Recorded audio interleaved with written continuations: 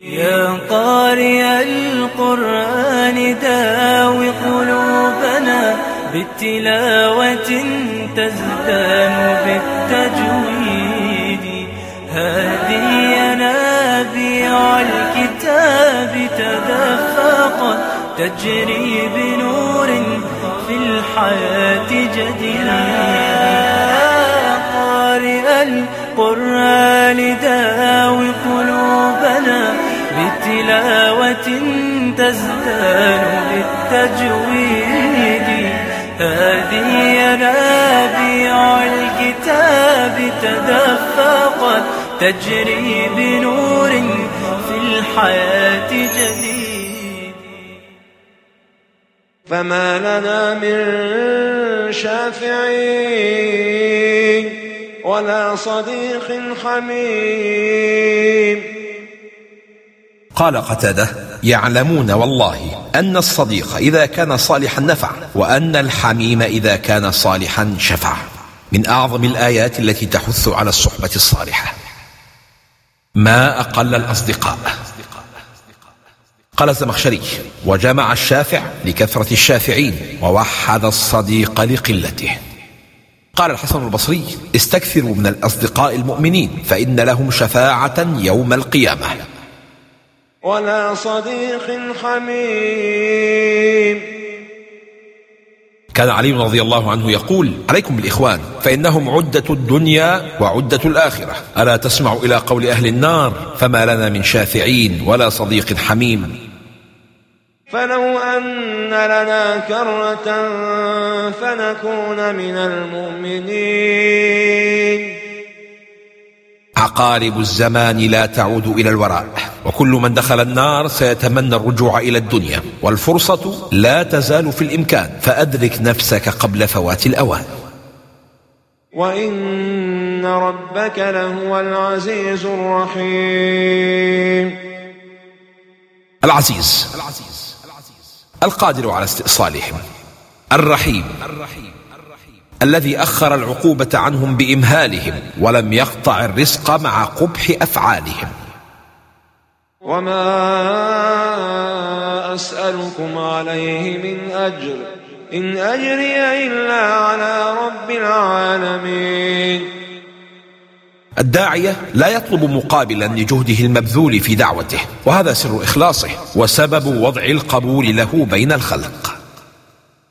الدعوة إلى الله عمل عظيم ثمين لا يستطيع دفع مقابله إلا رب العالمين، وكيف لا تكون غالية ثمينة وكلمة واحدة قد تنقذ عبدا من الخلود في النار. قالوا أنؤمن لك واتبعك الأرذلون. أتباع الرسل إنما هم الأضعفون، لكنهم عند الله هم المتقدمون الأكرمون. قال رسول الله صلى الله عليه وسلم: هل تنصرون إلا بضعفائكم بدعوتهم وإخلاصهم؟ قال: وما علمي بما كانوا يعملون. كأنهم قالوا: إنما اتبعك هؤلاء الضعفاء طمعا في العزة والمال. فقال لهم نبيهم: لم أؤمر أن أفتش عن البواطن، وإنما حكمي على الظاهر. عامل الناس بما ظهر من أعمالهم لا بما خفي من نياتهم. إن حسابهم إلا على ربي لو تشعرون. أنتم دعاة وهداه ولستم قضاه. وما أنا بطارد المؤمنين. كأنهم طلبوا من نوح طرد الضعفاء كما طلبت قريش، واستنتج من هذا تشابه قلوب الكفار، تشابهت قلوبهم. إن أنا إلا نذير مبين. ليس عملي أن أقرب أناسا وأبعد أناسا أو أرفع أقواما وأضع أقواما، ولكن عملي أن أنذر الجميع، فمن استجاب فله الجنة ومن أبى دخل النار.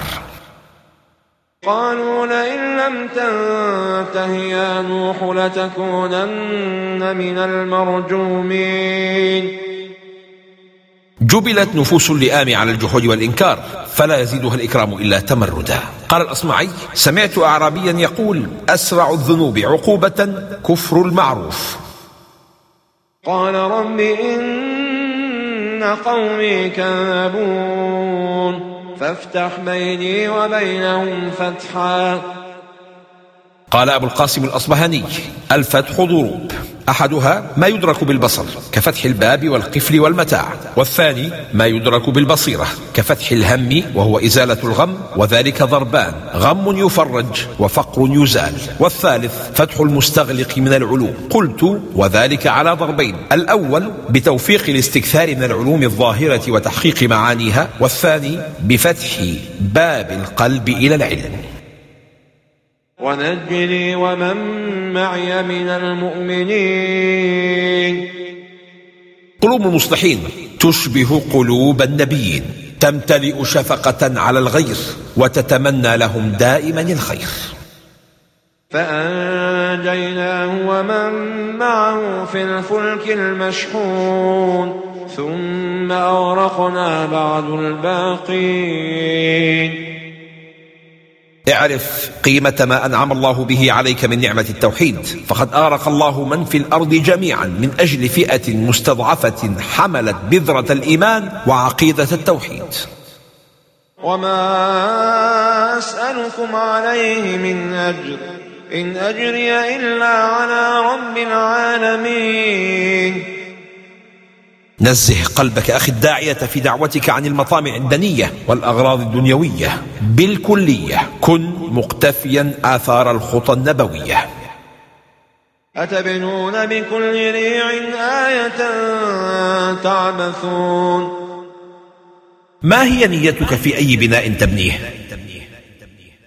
قال ابن باديس: كل بناء شامخ لا يكون لغاية شريفة محمودة فهو عبث ولهو باطل. كل عمل يحتاج منك إلى تحديد وتجديد نية، حتى البناء. وتتخذون مصانع لعلكم تخلدون. العلو في البنيان من أسباب طول الأمل ونسيان الموت والوقوف بين يدي الديان. كتب المؤرخ ابن العماد في كتابه شذرات الذهب في أخبار من ذهب أن الخليفة عبد الرحمن الناصر لما بنى قصر الزهراء المتناهي في الجلالة اتفق الناس على أنه لم يبن مثله في الإسلام البتة، وانشغل الخليفة ببناء مدينة الزهراء حتى تغيب عن حضور صلاة الجمعة ل3 جمع. وفي الجمعة الرابعة خطب المنذر بن سعيد فبدأ خطبته بقول الله تعالى: أتبنون بكل ريع آية تعبثون وتتخذون مصانع لعلكم تخلدون. وبدأ كلامه في الإسراف على البناء بكل قول شديد، وبكى الخليفة الناصر لأنه عرف أنه المقصود بالكلام وندم على تفريطه، وقال لابنه الحكم: لقد تعمدني المنذر بخطبته وما قصد بها غيره. وأقسم الخليفة ألا يصلي خلف المنذر بن سعيد مرة أخرى في صلاة جمعة. وعندما اقترحوا عليه عزل المنذر بن سعيد من خطبة الجمعة رد الخليفة قائلا: أمثل المنذر بن سعيد في فضله وعلمه وخيره يعزل لإرضاء نفس بعيدة عن الرشد؟ وإني أستحي من الله ألا أجعل بيني وبينه شفيعا في صلاة الجمعة مثل المنذر في ورعه وصدقه، ولكنه أحرجني فأقسمت ألا أصلي خلفه، ووددت لو أجد كفارة ليميني. بعد موت الخليفة عبد الرحمن الناصر أعظم ملوك الأرض حينها وجدوا رقعة في خزائنه مكتوب عليها: حكمت 50 سنة لم تصف لي منها سوى 14 يوما. وقفت حروفي عند باب نشيدي والشوق يركض في مجال وريدي، والريشة الخضراء تهتف في يدي: هيا ابدئي يا ريشتي وعيدي. وقفت حروفي عند باب نشيدي والشوق يركض في مجال وريدي، والريشة الخضراء تهتف في يدي: هيا ابدئي يا ريشتي وأعيدي. وإذا بطشتم بطشتم جبارين.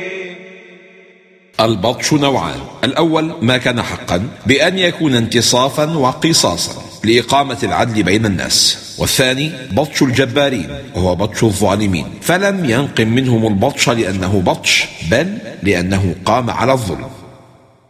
واتقوا الذي أمدكم بما تعلمون. كل علم وصلنا أمدنا الله به، ولولا ذلك لما خرجنا من ظلمات الجهل. قالوا سواء علينا أوعظت أم لم تكن من الواعظين. قال صاحب الكشاف: فإن قيل أوعظت أو لم تعظ كان أخسر، والمعنى واحد. قلت: ليس المعنى بواحد، وبينهما فرق، لأن المراد سواء علينا أفعلت هذا الفعل الذي هو الوعظ أم لم تكن أصلا من أهله ومباشريه، فهو أبلغ في قلة اعتدادهم بوعظه من قولك أم لم تعظ. إن هذا إلا خلق الأولين. قراءتان: قرأ أكثر القراء إلا خلق الأولين بضم الخاء واللام، أي عادتهم وديدنهم. وقرأ ابن كثير وأبو عمرو والكسائي إلا خلق الأولين بفتح الخاء وإسكان اللام، أي اختلاق الأولين. والعرب تقول: حدثنا فلان بأحاديث الخلق، أي بالخرافات والأحاديث المفتعلة. وما نحن بمعذبين. غياب العذاب عن الأذهان هو ما يدفع صاحبه نحو الطغيان. وما أسألكم عليه من أجر. لو أن داعية طلب من الناس أجرا لكان هذا سببا لنفور الناس منه وقبول بعض كلامه ورد بعضه، ولذا كان لكل نبي حرفة يأكل بها. ففي صحيح البخاري: ما أكل أحد طعاما قط خيرا من أن يأكل من عمل يده، وإن نبي الله داود كان يأكل من عمل يده. كل الأنبياء في سورة الشعراء قالوا لقومهم: وما أسألكم عليه من أجر، إلا موسى وإبراهيم عليهما السلام. لماذا؟ لأن موسى تربى في قصر فرعون، وإبراهيم لم يقلها لقومه لأن فيهم أباه الذي رباه، فاستحيا أن يقول ذلك له. أتتركون فيما هاهنا آمنين. في الآية حث على العمل لاستبقاء تلك النعم بأن يشكروا الله عليها، كما قال صاحب الحكم العطائية: من لم يشكر النعم فقد تعرض لزوالها، ومن شكرها فقد قيدها بعقالها. وتنحتون من الجبال بيوتا فارهين.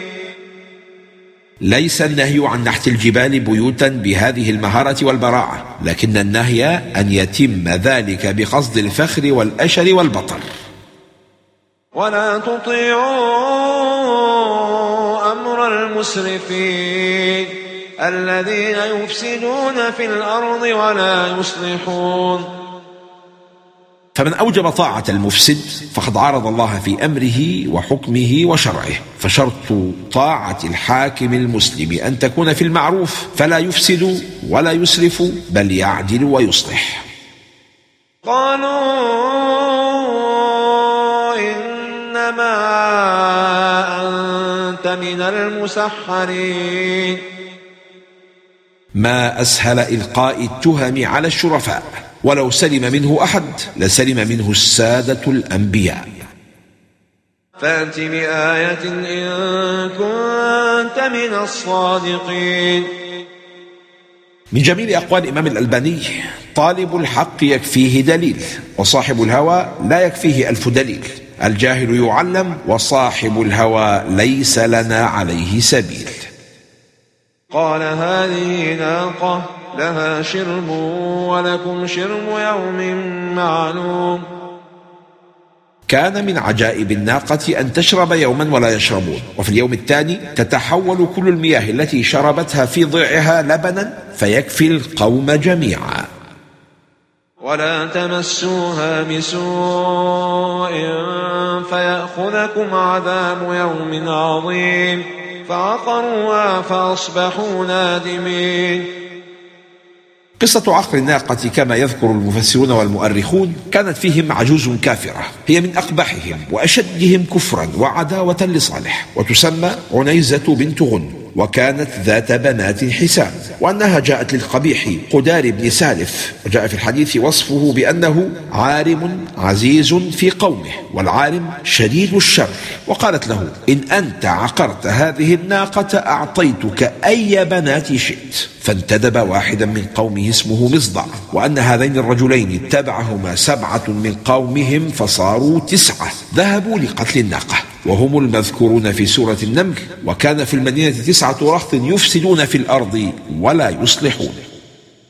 أتأتون الذكران من العالمين.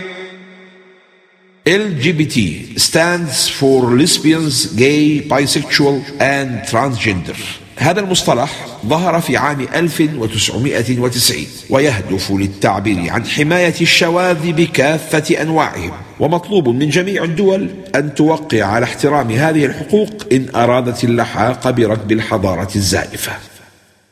وتذرون ما خلق لكم ربكم من أزواجكم بل أنتم قوم عادون.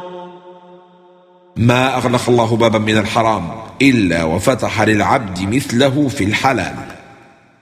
قالوا لئن لم تنته يا لوط لتكونن من المخرجين. الإخراج في هذه الحال شرف لصاحبه، إذ يعصمه من مخالطة هؤلاء الهالكين والتعرض لعذابهم. تهديد الأبرار من سمات الفجار. إني لعملكم من القالين. قال ابن تيمية: والقلي بغضه وهجره، والأنبياء أولياء الله يحبون ما يحب الله ويبغضون ما يبغض. رب نجني وأهلي مما يعملون. قال الطبري: من عقوبتك إياهم على ما يعملون. نبي يخاف عقوبة ذنب لم يعمله، فكيف لا يخاف العقوبة أصحاب الذنوب الكثيرة؟ قال أبو حيان: ويحتمل أن يكون دعاء لأهله بالعصمة من أن يقع واحد منهم في مثل فعل قومه. فنجيناه وأهله أجمعين. الدعاء سبب النجاة من العقوبة والبلاء. إلا عجوزا في الغابرين. ظلت على الكفر رغم أنها عاشت في بيت نبي، لأن مفتاح الهداية بيد الله لا بيد النبي. ثم دمرنا الآخرين. أي أهلكناهم بكل من الخسف والحصب. قال مقاتل: خسف الله بقوم لوط وأرسل الحجارة على من كان خارجا من القرية.